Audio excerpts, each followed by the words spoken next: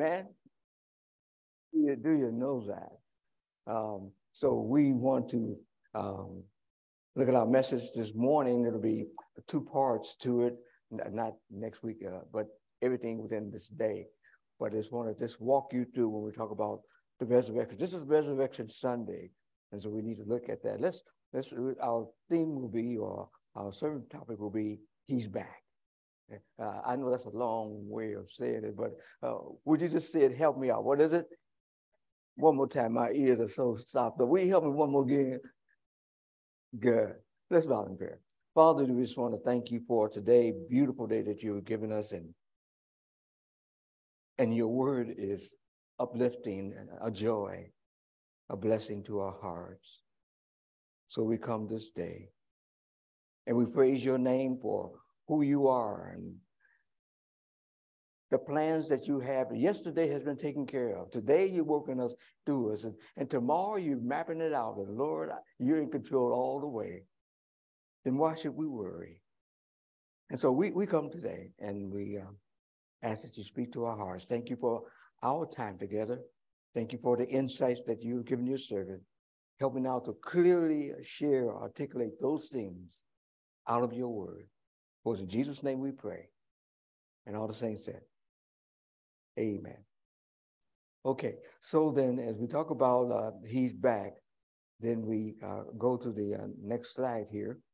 And as you see this, when we say He's back, it's a twofold. It's not only in the physical realm, but in the spiritual realm. Jesus had been gone for 3 years away from the Father, the angels, and everything else. Can you imagine Jesus Christ going back to the Father after 3 years, and the angelic choir and everybody else? I can imagine it was a screaming, hollering time at that time. And they were saying, He's back. He's back. But you see, although it thrilled the hearts of those individuals, how it was received on earth was a little bit different. And so that's what we want to look at also. So we want to walk you through this whole process. It says, He's not here, or He has risen. They're at the tomb. They're looking for Jesus. As He said, come see the place where He lay. Some churches, the one church I know is the Come and See Baptist Church. But come see the place where He lay. Then go quickly and tell His disciples that He had risen from the dead, and behold, He's coming before you to Galilee. There you will see Him. See, I have told you. So we told them to come see, check this out. He's back. We'll go to the next slide. And He said to them, do not be alarmed. You seek Jesus of Nazareth, who was crucified. He has risen. He's not here.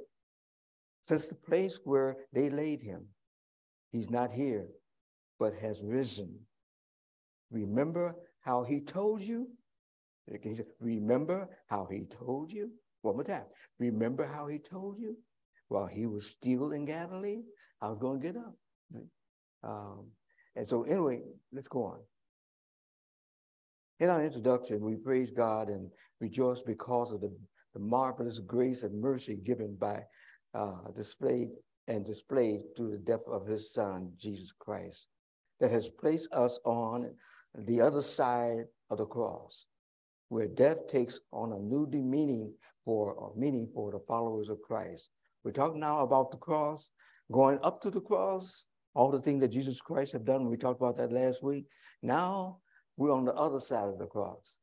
And on the other side of the cross, there's some things that we need to know. But Jesus Christ, He did, I need to say this again, that when Jesus Christ, when He went to the cross, He took 3 packages. The first package was the sins of the whole world. The second package was to be condemned by God and nailed to the cross. And then the third package was God's marvelous grace that came into our lives. So this is what happened. So in a review, death was essential because sins clash with the holiness and righteousness of God. Death is inevitable. Everybody is going to die. You can put your wigs on, you can dye your hair and all that. You're going to die. Just so everybody understand that. We'll be on the same page. Just say, I'm going to die. Okay, I know that's Ebonic, but I'm going to die. Okay, okay. Either way you can realize that just mere fact you're going to die. Okay, it's inevitable. Unless God intervenes, there is nothing to prevent it from happening. What does death mean? Simply, the simplest way of explaining it is that it is a state of permanent separation and punishment applied to the offsprings of Adam. There is no reversal because it is the penalty for sinning against the holy and righteous God. Every time we disobey God, every time we walk outside of the word of God, Jesus Christ says, I'm taking that to the cross, because if not, you're lost. I think it's important then we understand this thing, that sin is a serious thing with God. How do I know it's serious? Because Jesus Christ had to come down from heaven, take all of the beatings and all of those things for us. Bear with me, if sin is that horrific, then how powerful, how awesome will be the judgment of God to those who have not accepted Jesus Christ as their Savior. Those who still hold on to, I'm doing it my way. You're going to do it your way, except you will not be with God. And God will leave you in that state forever. He does not go back and see how you're doing. Once you're there, you're there. Okay? And so God is serious about this. Don't shortchange God in this area. Okay? Well, I think you got the idea. But God. God our Father, we redefine the significance of the cross and put an end to the power and penalty of sin, ushering in a new relationship with him through the blood of Christ. Observation, Christ's death and release his life flipped the switch. I shared this on Christmas on Friday night, a part of this, that Jesus Christ flipped the switch. I should have brought a little switch here to show you electronically, but you pretty much got the idea. That in electronics, you have this flow of electricity, and if you want to cut the lights off, you have to cut it, you have to flip the switch, and it cuts it off, okay? But the moment that you cut it back on, it starts flowing again. When man sinned against God, it flipped the switch, and man was separated from God, and God was separated from man, and there was no way in the world that man could do anything to satisfy God, because the switch was cut off. Well, Jesus came along. And Jesus Christ came and he flipped the switch. And when he flipped the switch, he put it back together again. And when he put it together, now it's flowing. All of us who know Jesus Christ, it's flowing. And that switch, you cannot switch it back. God has made sure that you will not, matter of fact, he'll take you out of this world if you're one of his, before you try to flip it back, because it's been settled a long time ago. And so he's back, is a cry. Means our justification has been validated. He back means a new identification. He's back means the entrance of the Holy Spirit into the believer's life. He's back means a validation of our inheritance. He's back means a new relationship as adopted sons and daughters. You see here, all the things that when he came back, all of these things on the other side of Calvary, we're getting. Before Calvary, it was sin. Before Calvary, it was the judgment of God. But when he came back and flipped the switch, now we're on the other side. And so when he come back, and when he did come back, then that's what happened. Justification and identification and entrance of the Holy Spirit into the believer's life. When the Holy Spirit enters your life, know what the scripture says?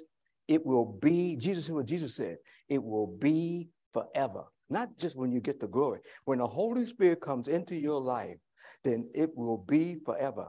When we look at Ecclesiastes, whatever God does, it is forever. Okay, nothing can be taken away from it, nothing can be added to it.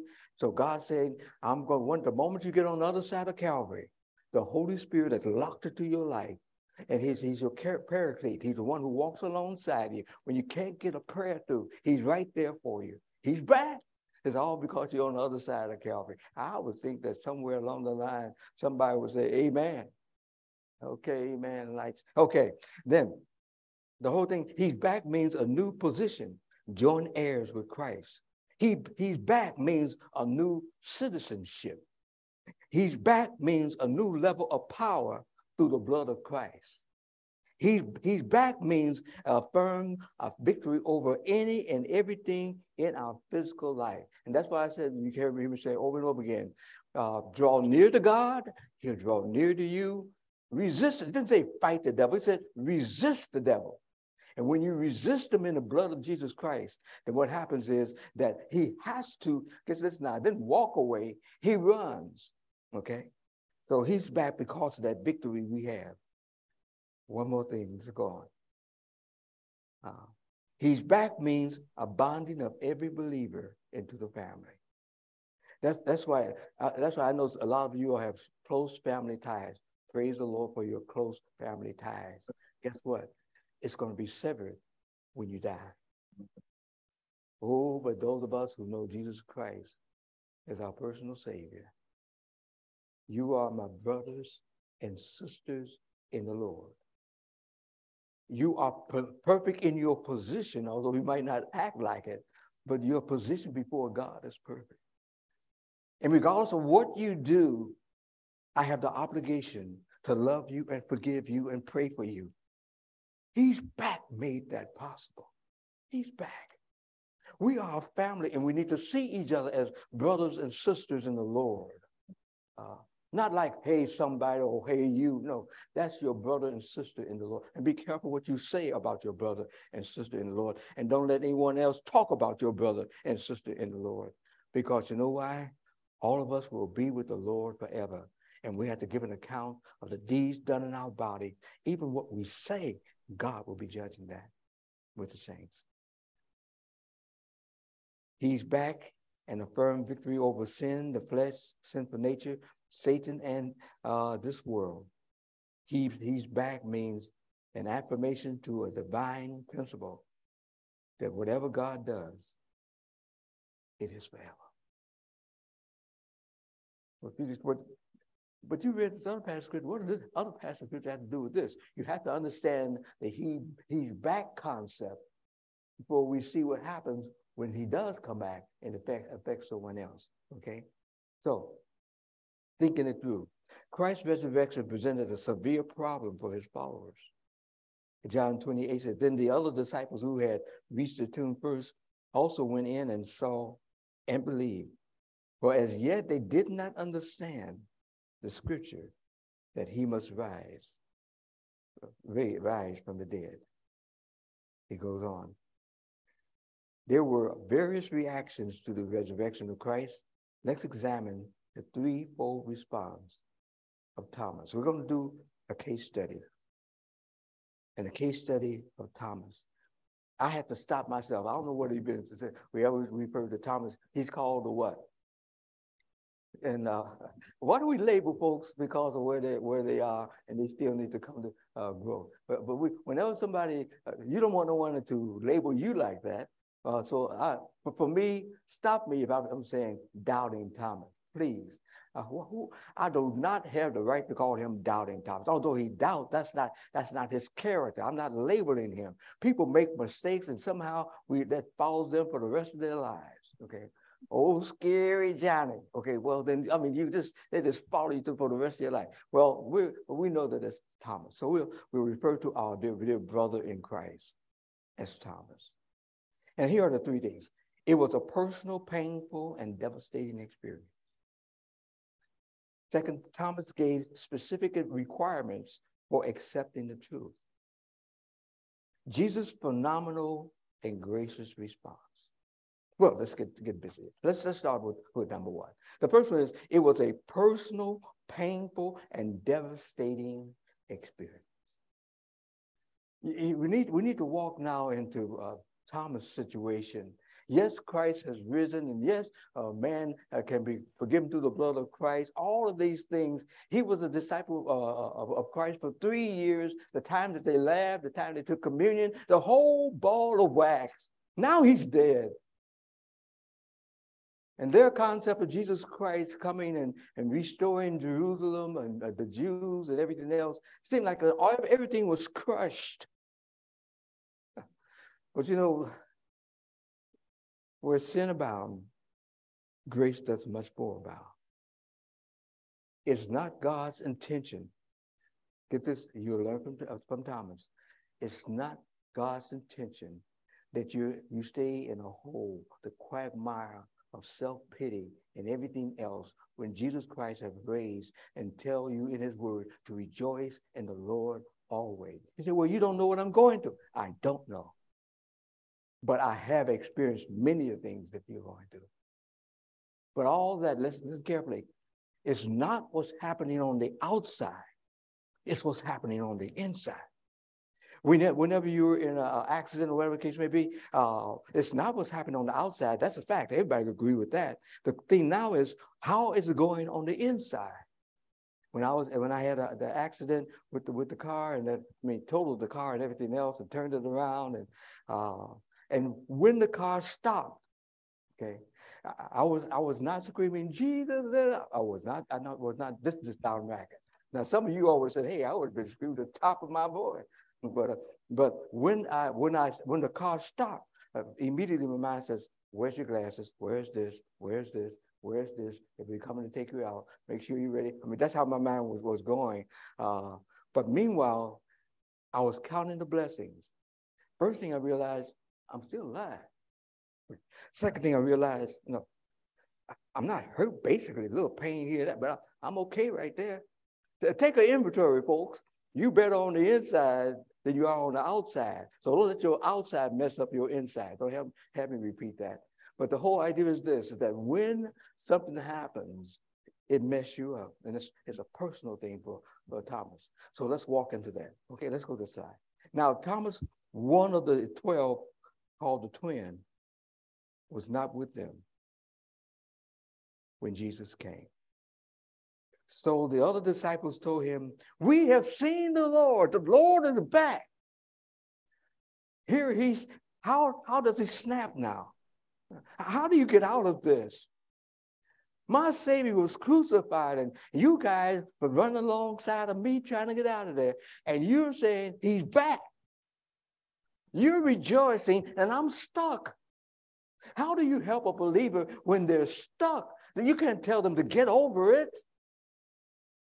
Thomas was here, says, you have to understand, you can call me doubting, but I had nothing to hold on to. My hopes was died when I heard that Jesus Christ, recognized that Jesus Christ died on the cross of Calvary. Where do I go from this point? What do I tell people about this Christ? I'm in a crisis situation. I don't know how to get out of it. There's a lot of you, I don't care what it is, you're probably going through some crisis situation, and sometimes you feel like you're not getting out of it. Maybe Thomas have you here this morning to say, listen, that's a reality, but don't be locked into your reality. Be locked into the fact that there's a God over your reality that's always in control. But first, recognize it happened. When that car hit me and that twirled me around and hit other cars and all these other things, glass flying, and the emergency thing popped up in my face. I said, why didn't it pop over here? No, it popped right into my face. But after all that dust and stuff cleared, I said, okay, all right, here's where I'm at. Here's where I'm at. Now I need wisdom as where do I go from here? And so when they opened the door and everything else, and they tried to see if my cognitive ability was straight, they said, well, yes, 87th Street, Said, and where were you going? They said, well, I was going to Sam's to pick up some things. And they said, and who's the president of the United States? And I became mischievous. I didn't say it though. But I was thinking something like George Washington. But I didn't say it. Praise the Lord, I didn't say it. But I told him the President of the United States. But I was, in other words, get a grip.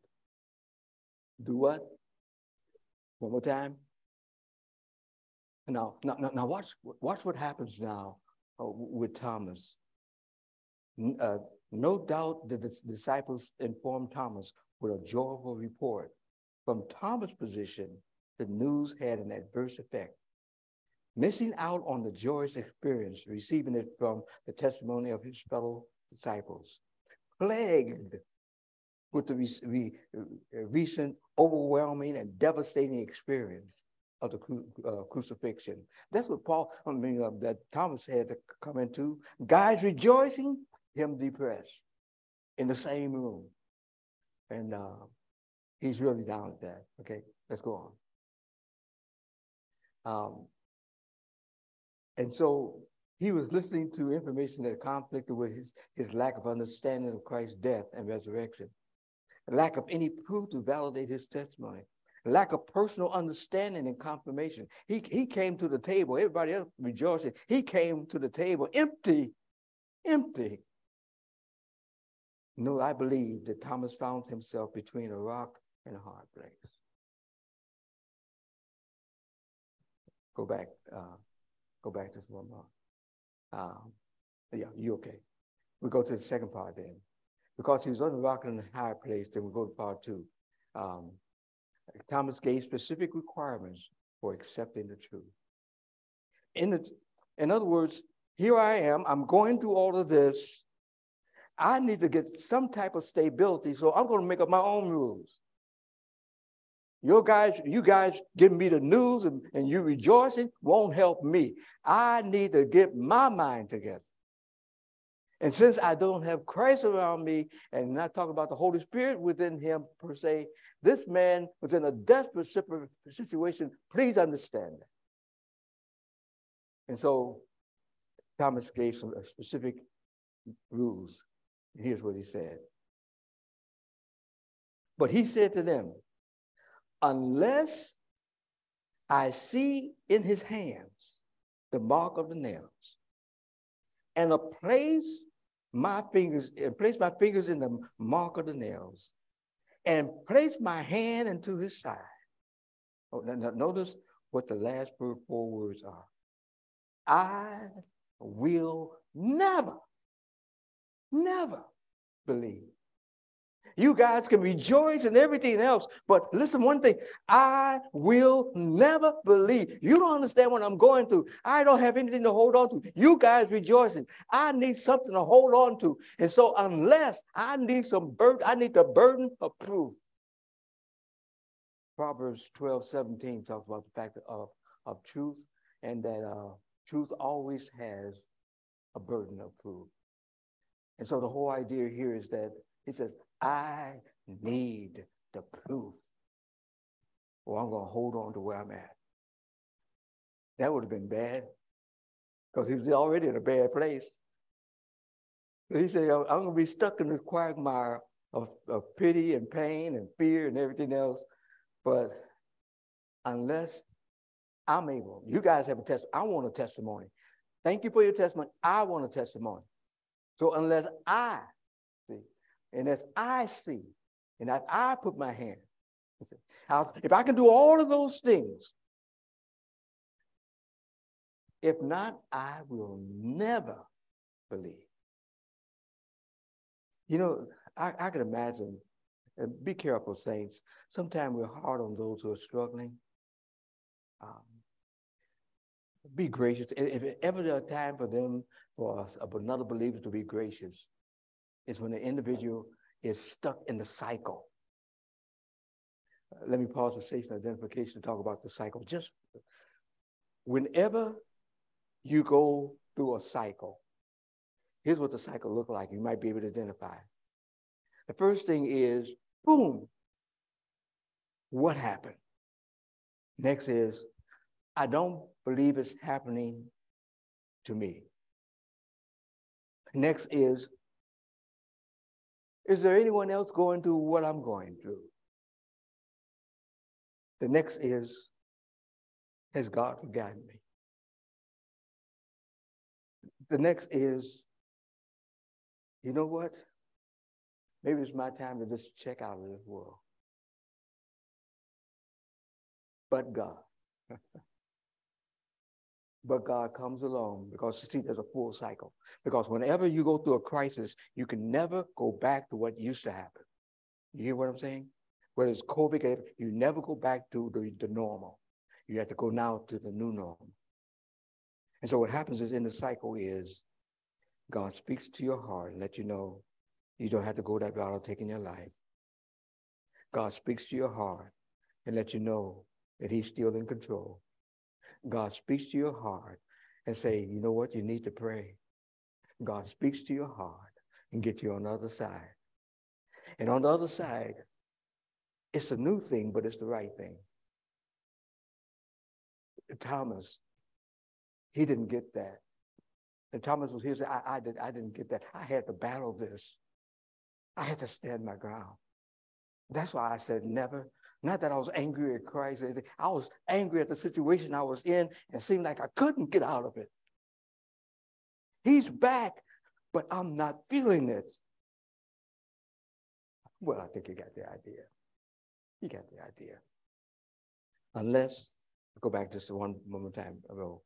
Unless I see in his hands as the mark of the nails, place my finger in the mark of the nails, place my hands into his side, I will never believe. Where do you go? Where do you get? Now we're at a stalemate. Now we're at a point where, okay, then do we continue to rejoice about Jesus have risen from the dead and here this guy is stuck? How would you handle that in a meeting when a person says, here's where I'm at and I'm not moving?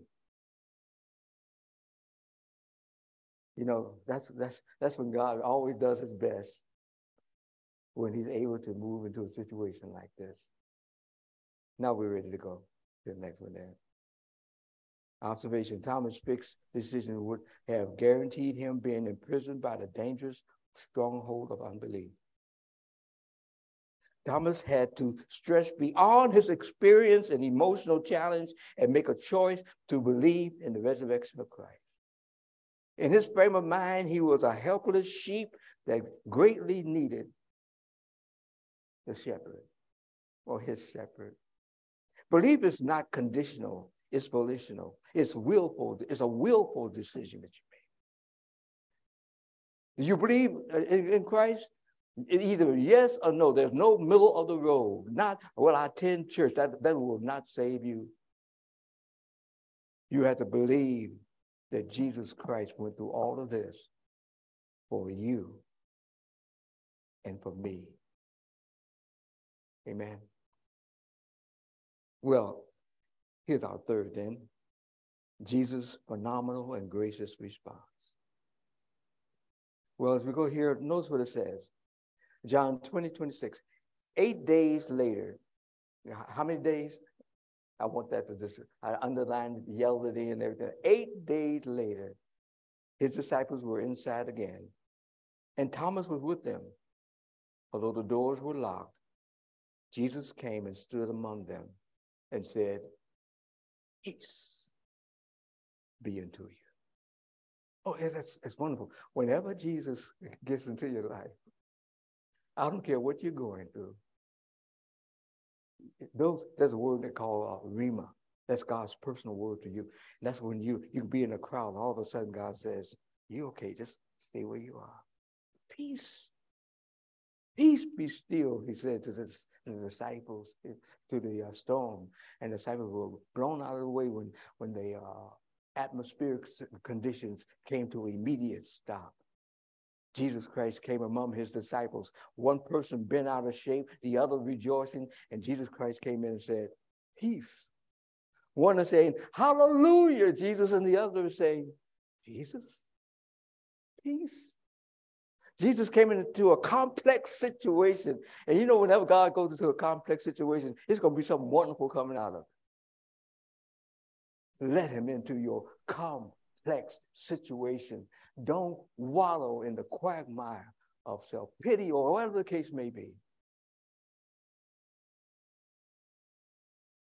Regardless of your situation, never forget that Jesus will meet you. I appreciate that when I heard Brandon say that in his message, that has been resonating in my thinking all the time.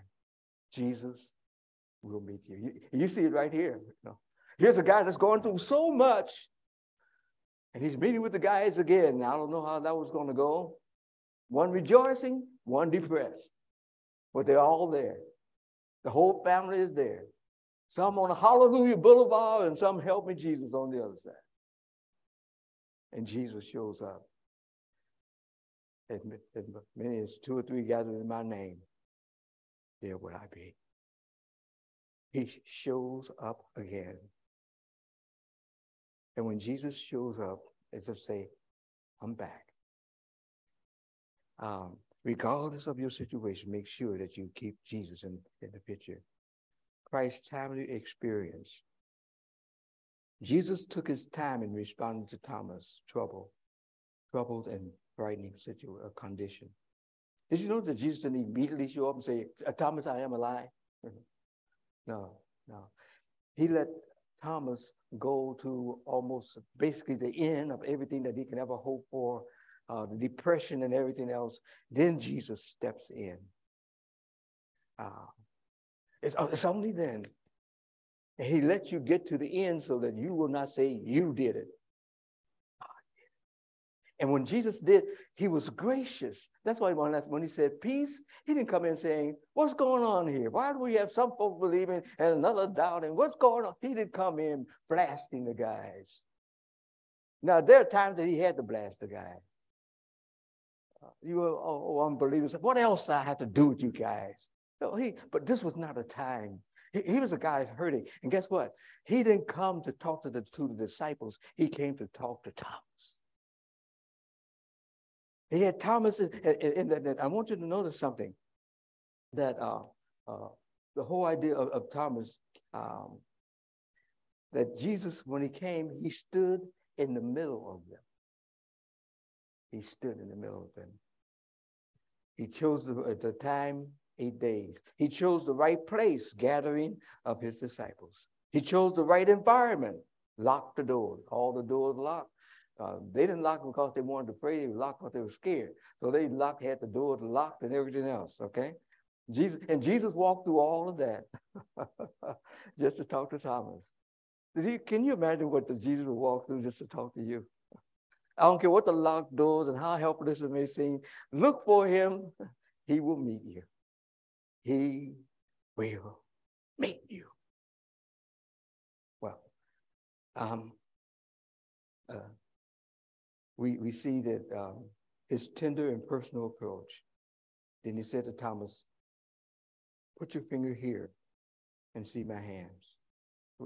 See my hand. Put your hand and place it in my side, and do not disbelieve, but believe.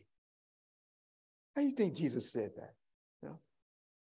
Okay, Thomas, you've been doubting and going, I'll give you 8 days kind of get your act together. Here, come here. Put your finger here. He wasn't intimidating. Jesus came as the suffering savior. He came as the shepherd. He came and he kept his word that I'm meek and lowly. He came in with a sense, I'll never embarrass you when I come to answer your prayer. There's some lessons we can learn from Thomas. And in order to enable Thomas to flip the switch on his flawed determination, there were 5 things Jesus instructed Thomas to do. Put your fingers right here. Come on, Thomas. See my hands. See my hands there? See the scarred hands? Take a good look, Thomas. Why look? Because you said you'll never believe. I want to break that never up. You'll never lose your salvation. But when it comes down to believers, never get to the point of saying, I'll never believe. So let's go through the process. That's my hand. Come on, Thomas. And place it, and it says, and put your hand, notice this, place it in my side. Here where they pierced me, because without the shedding of blood, there's no remission of sin. You never believe? I want you to believe that. So place it in my side, and do not disbelieve, but believe. You know, when Thomas did all of that, I don't know how other folks interpreted it. It wasn't like, he didn't almost like up being scared. Oh, my Lord, my God. No. You would have taken the Lord's name in vain. Thou should not take the Lord's name in vain. So it wasn't, so cancel that off, okay? But he's saying it in prayer. Why? Because he's delivered. Now I believe. I have taken the eraser of doubt and I know what? I have believed it. I have wiped out all of the doubts. Now I believe. Hallelujah. Now I'm with the rest of you guys. He's back. Hallelujah. He's back. But Thomas had to come back a little bit later, but the others were there and they were rejoicing. Now you have one big happy family. Because Jesus, notice this, Jesus takes our believing personal. And I trust that you believe that. You can break God's heart when God says, cast all your cares upon him because he cares for you, and you still act like you don't belong to him. Is that belief or unbelief? Say, you understand who I am? I don't. You don't understand what I'm going through? I don't. I'm just telling you from the spiritual perspective. If you want peace, lasting peace, joyous relationship with the Lord, then you have to believe. And guess what? Jesus Christ made it very clear. Maybe I'm getting ahead of myself. It's not based on, said, blessed are those who believe without the test. Now, I don't know, this Don Raickett saying, I'm not coming to every one of you all and showing myself. So blessed are they who believe without needing the facts when it comes down to me. That's protocol. When you talk to an individual who say, I know Jesus Christ is my personal Savior. And when individuals come in for counseling, I ask, well, then tell me, how did you come to know the Christ? Know Christ. I never ask the question, have you accepted Jesus Christ as your personal Savior? What do you think you're going to say? Yeah. Okay. But when you ask them, hey, tell me, how did you come to believe? Okay. And it's there. They'll share where they are. Well, Thomas wasn't there, but meeting Jesus, it happened. Let's go to the next slide. I think it's important for that. Thomas answered him, my Lord and my God. Thomas' response from being relieved from his state of unbelief properly refreshed his heart, soul, and mind, and ignited his response with these words, my Lord and my God. He didn't say, oh Lord and oh God. He said, my personal, my Lord and my God. Oh, he's back. Thomas is now in with the rest of the group. Jesus said to him, have you believed because you have seen me? Blessed are those who have not seen and yet believe. Notice Jesus' critique of Thomas' method of responding to truth. Jesus questioned his method of establishing truth. I'll never believe unless I do that. Jesus set a timeless principle for all of his followers. Believers are truly blessed when they believe the word of God. That's why, as far as I'm concerned, don't say, well, God said it, I believe it. It does not matter whether you believe it or not. If God said it, that's a fact. Now, believing will determine where you stand with him. Amen? Okay. Well, with that said, one last thing. We see one last thing, I'm wrapping it up. Believing is a choice that affects everything we do, think, and say. And the word of God is mentioned 139 times, distinguishing the status of righteousness only to those who believe. He's risen. He's back.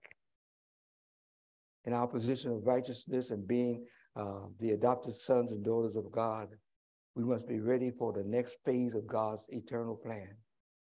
He's coming back again, ushering us into his presence forever. When he first came, he came as a baby to try to kill him. Through his life, they tried to push him over the cliff, tried to stone him. None of that worked.